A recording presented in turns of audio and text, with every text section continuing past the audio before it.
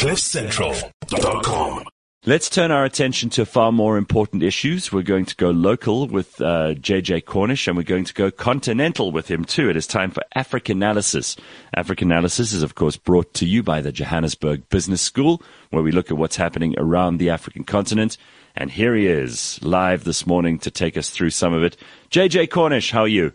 Bonjour, I'm immensely well, thank you. How kind of you to ask. It's always good to see you. And JJ, we love to hear what you can tell us about things that are going on the continent. Where should we start today? Should we start with climate change, which seems to be all the rage everywhere at the moment? Well, you know, we're told as Africans that we're going to be hit the worst, and this is a depressing piece.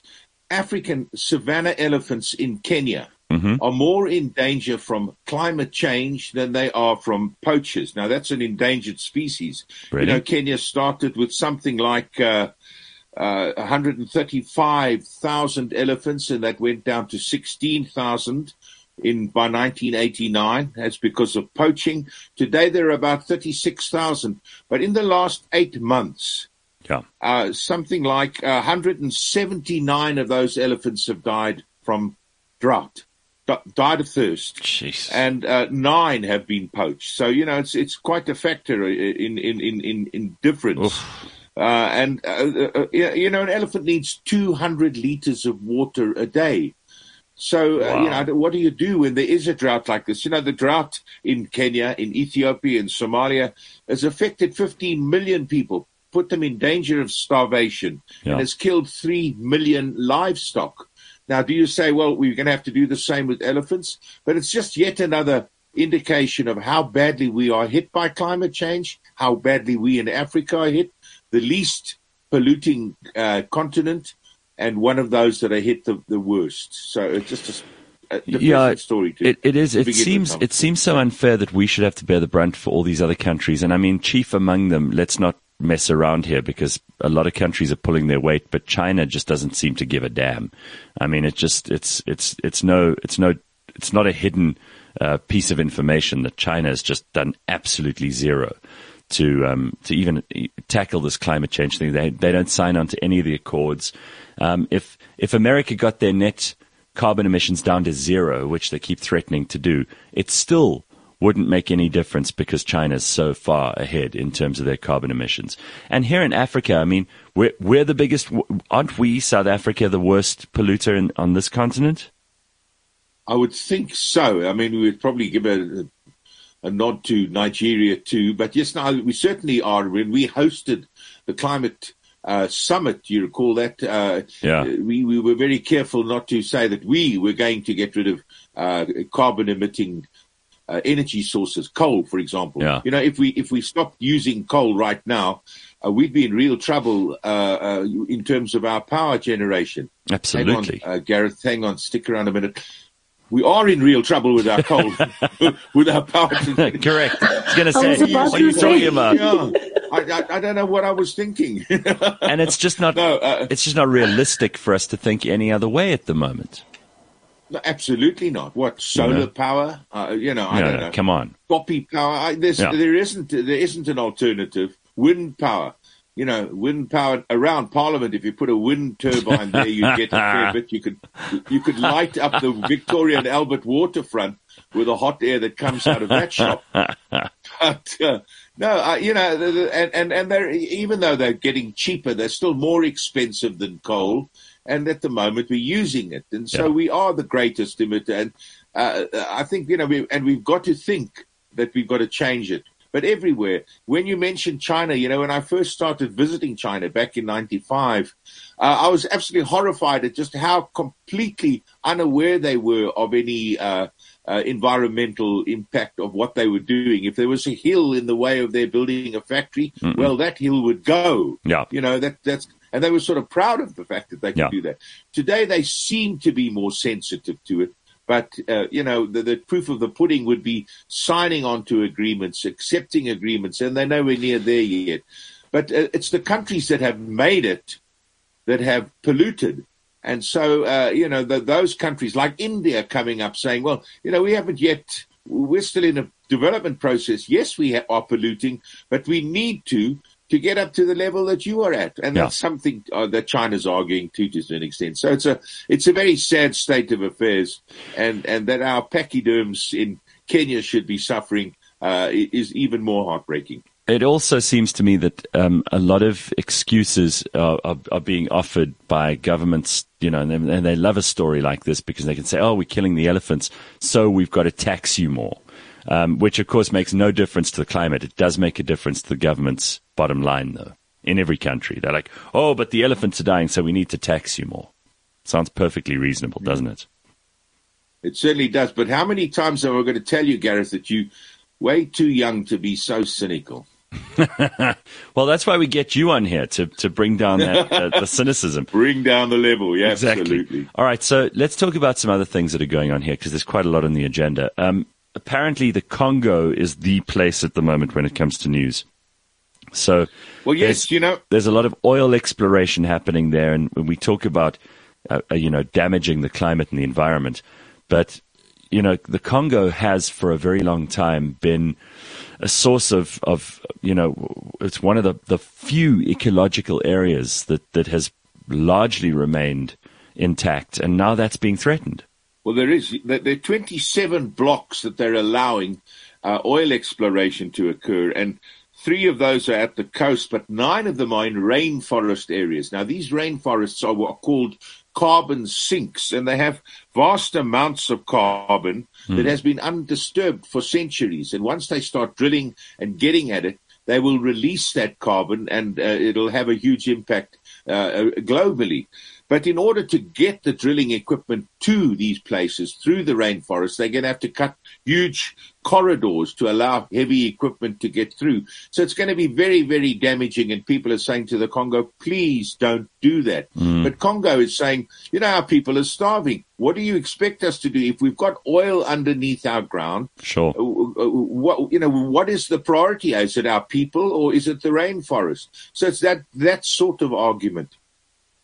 You mentioned the Congo being in the news. A terrible thing happened in the eastern Congo, and I know that place well because I was there several times as an election observer. But a couple of troops, or some troops, in fact, it turns out that they are Tanzanian, and I breathed a sigh of relief when I heard it was them and not South Africans, because there are South Africans also there, returning from leave, and they come across a border post, and there's a long queue. They go to the front of the border post. There's an argument. There's some shots fired, and the peacekeepers, the blue helmets, actually kill 2 people and wound 20 of them. The UN boss Antonio Guterres outraged. The Congolese have made some arrests. Clearly, those peacekeepers are going to be sent home where they have to face justice.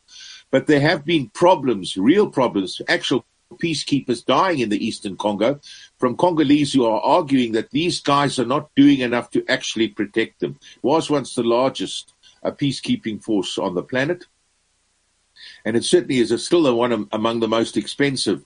But the locals are saying, you're not protecting us, and so they're protesting, and their protests have turned violent. So there's this kind of daggers drawn attitude between the peacekeepers who are supposed to be there to protect the people and the people themselves. It's very dangerous. Yeah, I mean, when you lose trust in the peacekeepers, then there's not much peace to be kept, is there? You've seen this story unfold before. Yeah. So, JJ, I mean, what is the situation in the Congo at the moment? Because the last time we checked in there, they were in a state of pretty much anarchy. Who's in charge? What's going on? Is there any kind of local control? We know that there's always been tension, particularly in the east of the Congo. I mean, is that still the case? Still is, and the East African community, and Congo has just joined them, are sending in troops. That's what they've got to do. But then the Congolese are saying, if you send in troops, make sure you don't send in any Rwandans or Ugandans, because Rwanda is, of course, charged with fomenting the violence there by supporting the rebel groups. And so it's a mishmash. And we do have Anthony Blinken going there in a short period of time. He's coming here first, then going on to the Congo, and then going on to Rwanda. I'm being criticized for being too critical of Rwanda, but what Paul Kagame is up to is absolutely shameful. And what he's done. I mean, I think he perpetrated a violence, and I mean the word genocide. I don't use it lightly, but it looks like a mass killing of Hutus once he came to power. Once the real genocide there ended, there was a sort of a retribution against the Hutus, and that went on. And then getting people, the Hutus who fled into Congo, getting them back, and what they did to them in the Congo. So, Gareth, if I paint a picture of absolute confusion, then I'm doing my job. I mean, it really is. That's what it is. A sad, sad state of affairs. So, JJ, I mean, with all of this, a lot of people asking, is there any end in sight for the Congo? Is there any way that we could bring stability there? I mean, we talk about the African Union. We talk about the UN peacekeeping force, the blue helmets you just mentioned now. Is all of this for naught? Is there a way that we could bring lasting peace to the Congo? Because since it almost seems like Mobutu Sese Seko was the last time that they had real peace. And that's saying something because we know what a crook he was. Yeah, the word kleptocrat was actually invented for him. Yeah, he was the one who famously have like a whole bunch of Swiss bank accounts, and some of them we've never even discovered that they're his, and the Swiss don't even know whose is whose. Well, there's still a lot of money to come back from him. There's no doubt. Yeah. But the Congo is still one of the 5 countries in the book. I'm nearly finished now. The Congo is one of the 5 countries that will transform Africa, and I maintain that through all the trouble they're having, they have this capacity. And I think as we bring that to sort of their realization of their potential, the hydropower that they could provide virtually to the whole continent, the fact that they could virtually feed the whole continent. I mean, we said that about Zimbabwe at one point, and that didn't seem to help. But I do believe that the Congo will change, and just by sheer force of continental solidarity, it's got to change. That's what ended the Africa's world war in the Congo. So, I have to say, sometimes I close my eyes and wonder why I have faith, but I believe that the Congo will transform, and that it will have an absolutely major impact on the transformation of Africa. Well, I mean, JJ, from your mouth to God's ears, right? That's all we can hope for. I wish I had the faith that you do, but I'm looking forward to that book. When is it coming out? Well, I don't know when it's coming out, but when it leaves my desk and goes into the publisher's hands. Still writing. I'm still editing and rearranging the jigsaw, as it were. I've got all the pieces, all the words, but I'm rearranging I'm arranging them, and that's taken more time than I thought. I'd hoped to be finished a month ago, and I'm still going. Listen, it's never easy writing a book. I mean, this is you're so worried that if you put out something that isn't exactly right, and you haven't put in the requisite amount of attention, you're never really sure when it's finished. So it can be frightening. JJ, let's just talk for a minute about Burkina Faso and about Mali, if you don't mind, because those countries are also in complete disarray at the moment with these jihadi killings. Is this the Boko Haram group still in West Africa? Well, it's the Al-Qaeda in West Africa. The fact is, now Burkina Faso and Mali, they could not contain these jihadi killings. The people were up in arms. So the military took advantage in both those countries, in Mali back in 2020, in August, and in Burkina Faso in January this year. The military took the opportunity to take over, saying the government can't do the job, but we'll have to do it. And a very interesting group called the Armed Conflict Location and Event Data Project, ACLED. Wow. They said, and they've done a very detailed study of this, and they say, no, it hasn't been the case. In both these countries, there have been actually more killings since the coups than there were before. So, those, and we had the Algerian president, Tebboune, saying just yesterday to Mali, please return to legality, in other words, democracy, having elections as soon as possible. Both of these military coups, both of the leaders said, we will have elections, and they put a target date, and in both cases, they have exceeded that target date. They're holding on to power, and that's what the military does. That's the danger of a military coup, is that they take over, and then things work, and then they get a taste for the power, and they don't, what other things have to force them to give it up to restore democracy. That's when we call them a junta, right? Yes, indeed. Or in private, even other things. All right. Well, I mean, it sounds a little bit messy at the moment. We really try to look for trends, and I'm always hoping that at least most of Africa is moving in a positive direction. This morning's news, I'm afraid, is not good all round.